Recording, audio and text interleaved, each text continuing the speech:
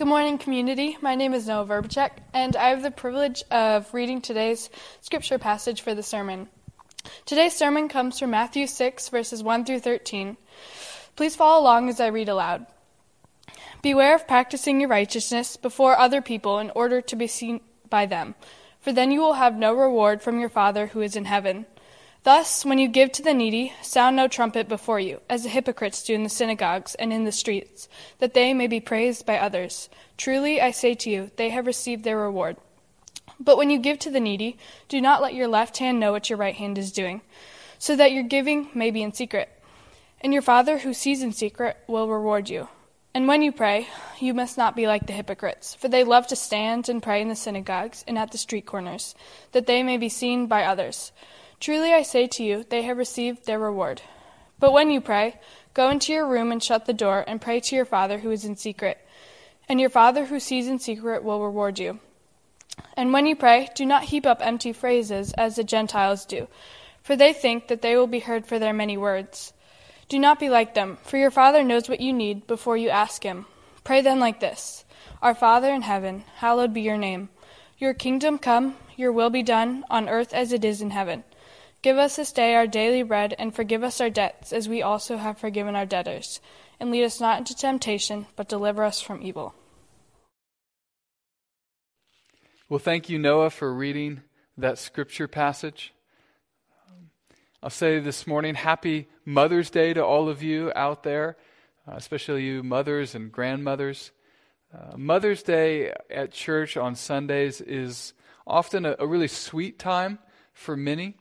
It's also sometimes a hard time for losses in the past or hurts in the past. And I think we can add this morning not just happy and sad, but also strange not meeting in person. But it is what it is this morning, and just wanted to say Happy Mother's Day. We're spending the next 6 weeks teaching through the Lord's Prayer. And the Lord's Prayer divides nicely into 6 phrases or sentences.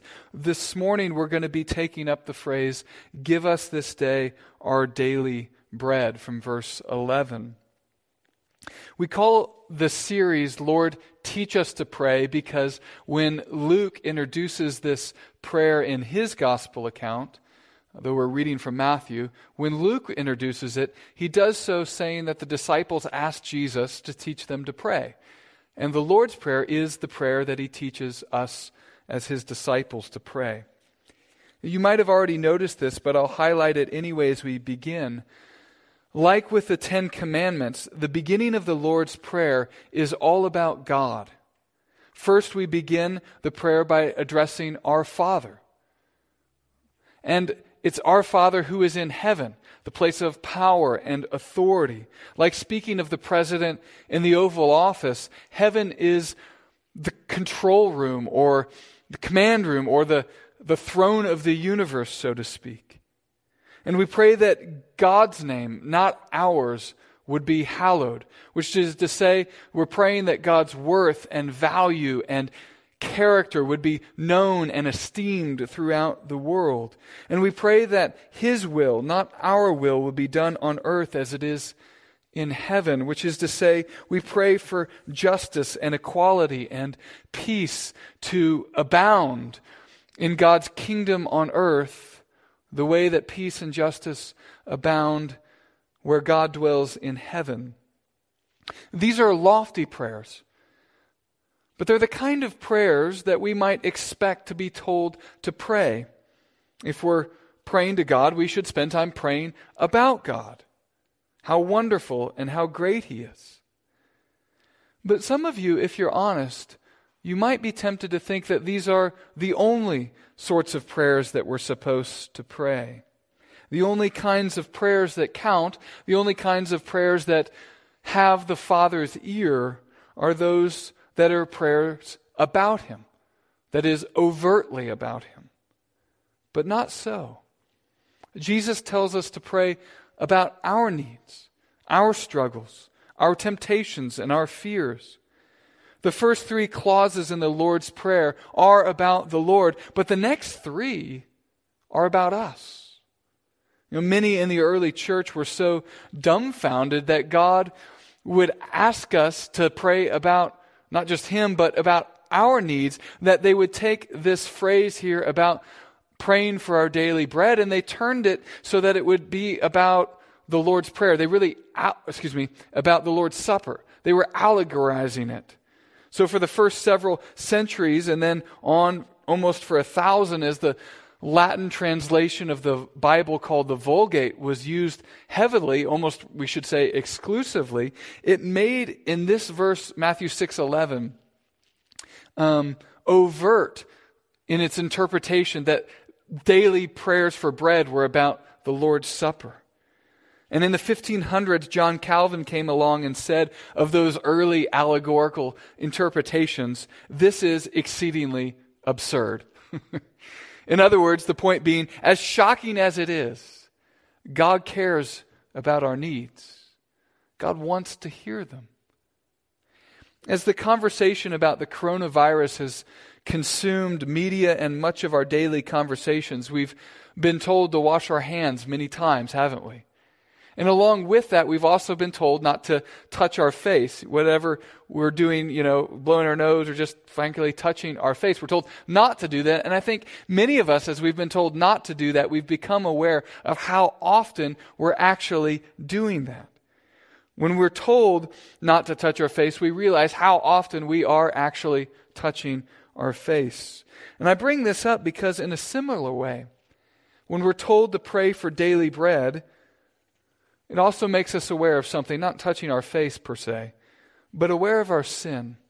Specifically, as we pray for daily bread, that prayer exposes our boasting, our ingratitude, and our selfish individualism.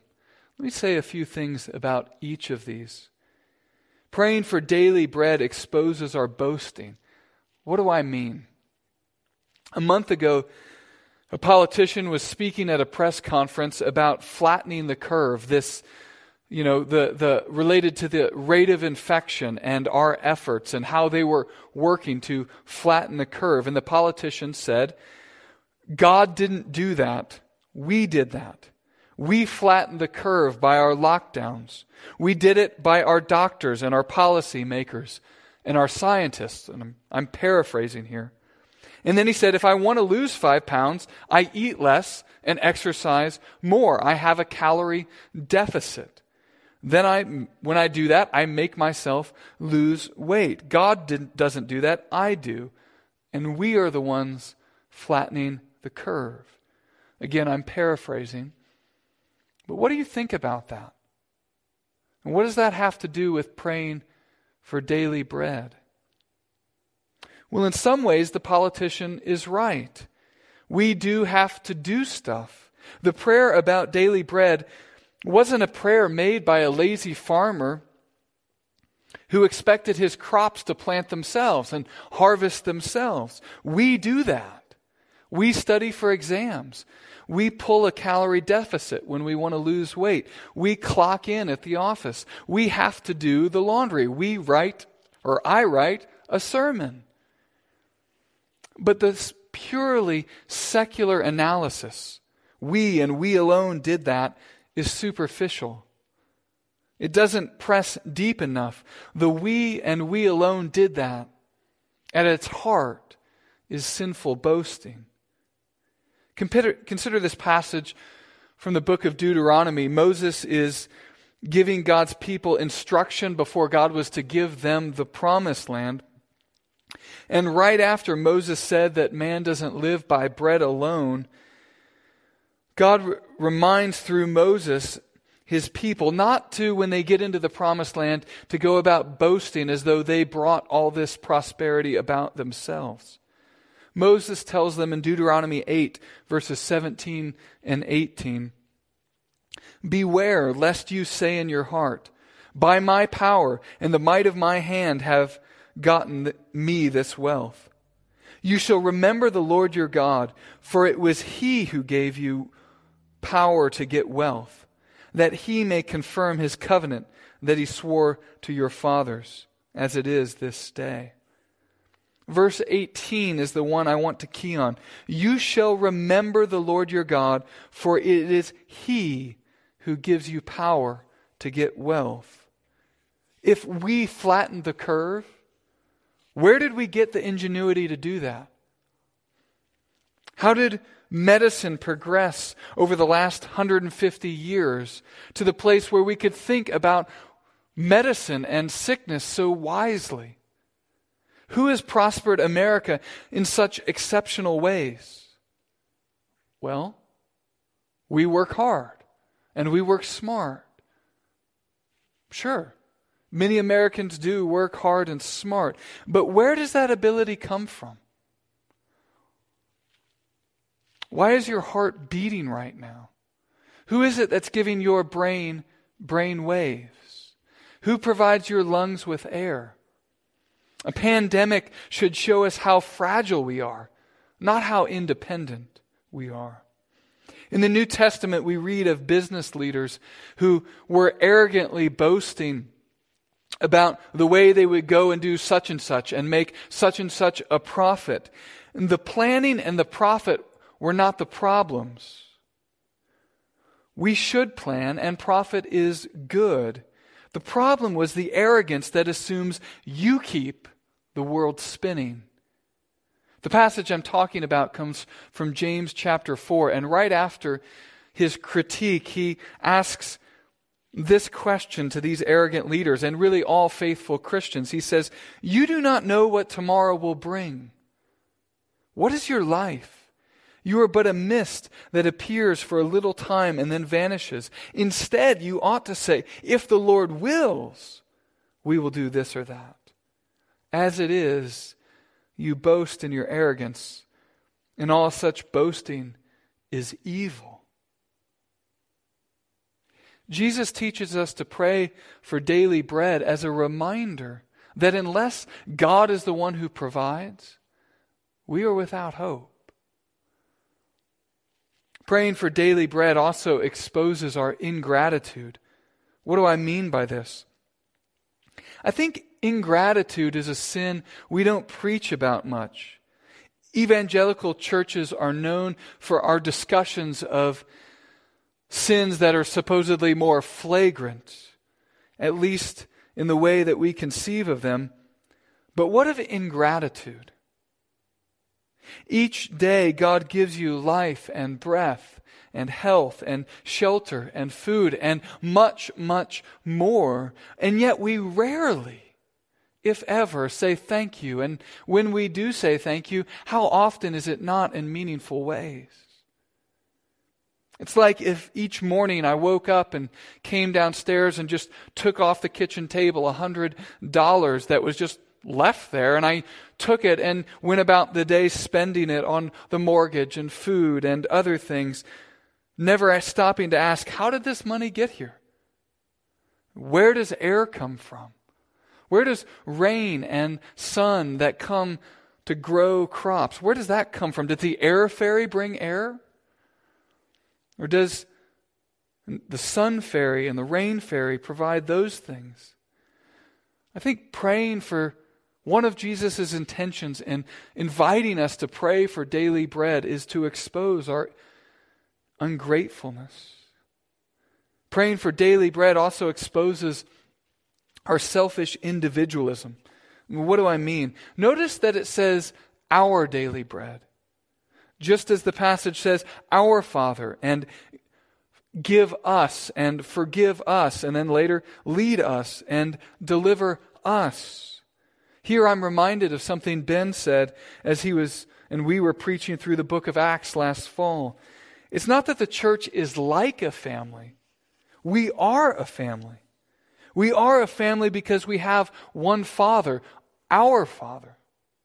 And the prayer for us to ask God to give us daily bread should cause us to think not only about our needs for daily bread, it's a call to remember the needs of others, our brothers and sisters. Is there someone you know who needs help right now? There are 1.8 million Pennsylvanian citizens who do not have work right now. Will you pray for them? Will you send a text message to the ones that you know? And after church is over, after watching this video, who do you need to call? I think if you let yourself for a moment and you ask the Lord to help you think about this, I'm sure the Lord would bring someone to mind. And I would just love for this Sunday and this sermon to kind of be this thing that starts a tidal wave of care across our congregation and our community. And going back to where I started, when we're told not to touch our face, I think we realize how quickly, oh man, I do that often. I think in the Lord's Prayer, specifically even in this phrase, we realize how quickly we have physical and spiritual needs that ultimately, at their deepest extent, we can't satisfy and we can't provide. We are a mist that appears and vanishes. And praying for our daily bread should cause us to realize how much we need God. But that's not all we should realize. As we pray for daily bread, we also become aware of God's daily grace. I'll say it another way. Praying for daily bread deepens our relationship with the baker, the one who provides daily bread. Look with me again at verses 7 and 8 in Matthew chapter 6. We read Jesus saying, "And when you pray, do not heap up empty phrases as the Gentiles do, for they think they will be heard for their many words. Do not be like them, for your Father knows what you need before you ask Him." Some people read these verses in isolation from their broader context.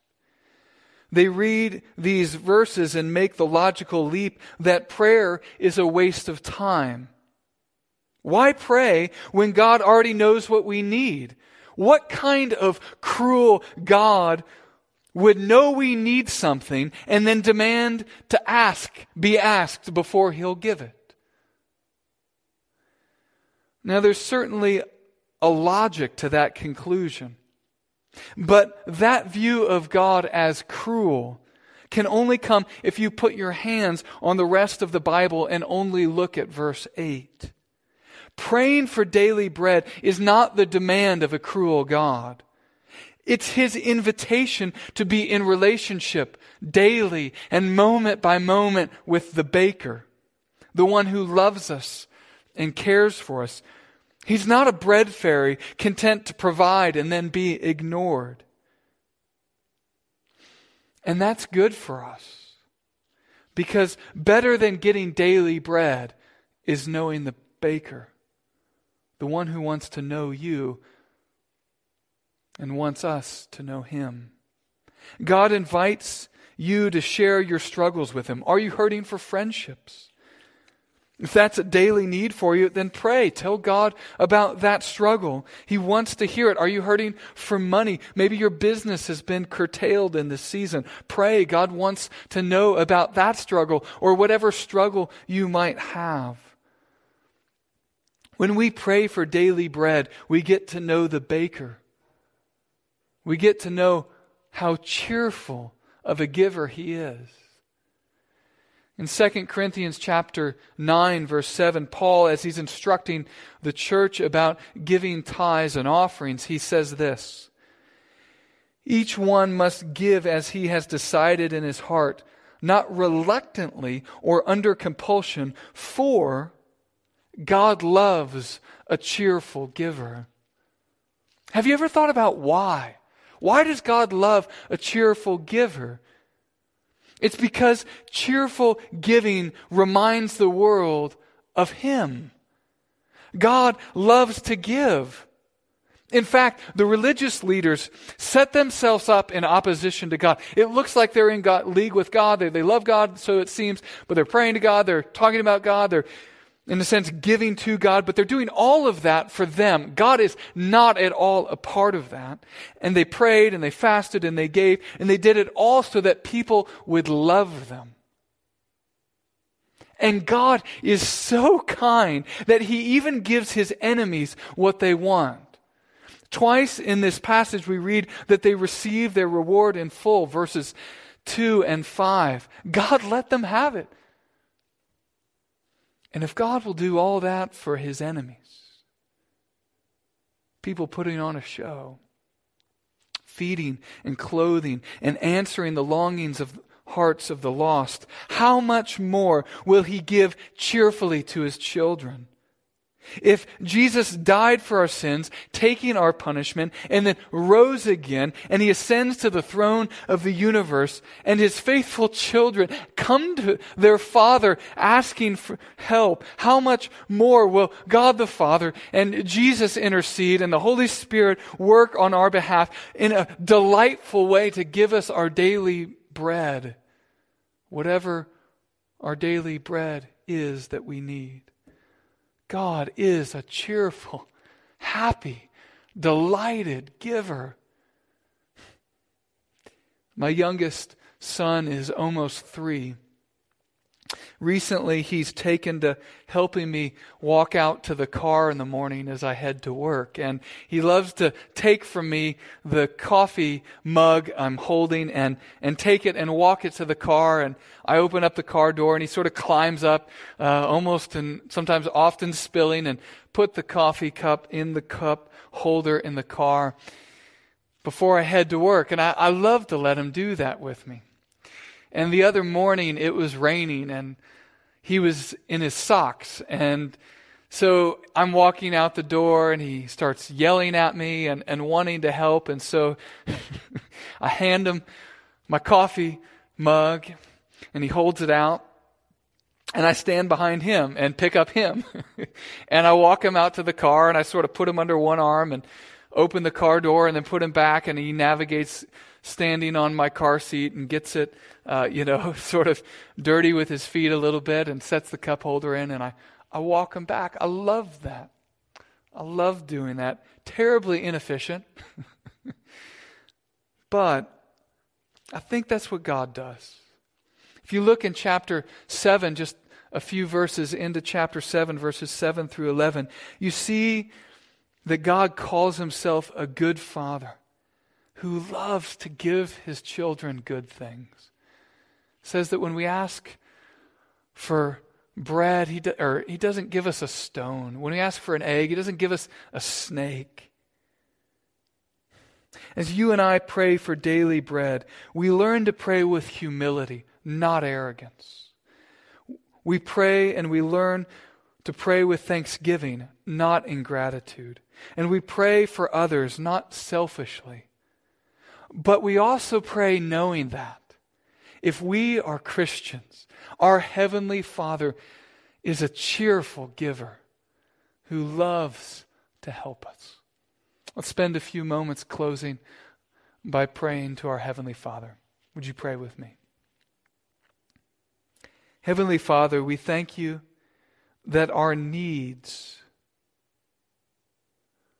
are not a burden to you in the sense that we often perceive it. It's in fact our needs and our dependence that as we give it to you and you supply our needs with your utter independence, your utter abounding in resources, as you supply our need and our lack and meet our dependence with your independence, you show yourself strong. In fact, the scriptures tell us that you exalt yourself to show us mercy. Lord, we thank you for that. I pray this morning that we would be emboldened to pray to you, and we would know the happiness of knowing the one who provides as you meet our needs and more so. We pray all this in Jesus' name. Amen.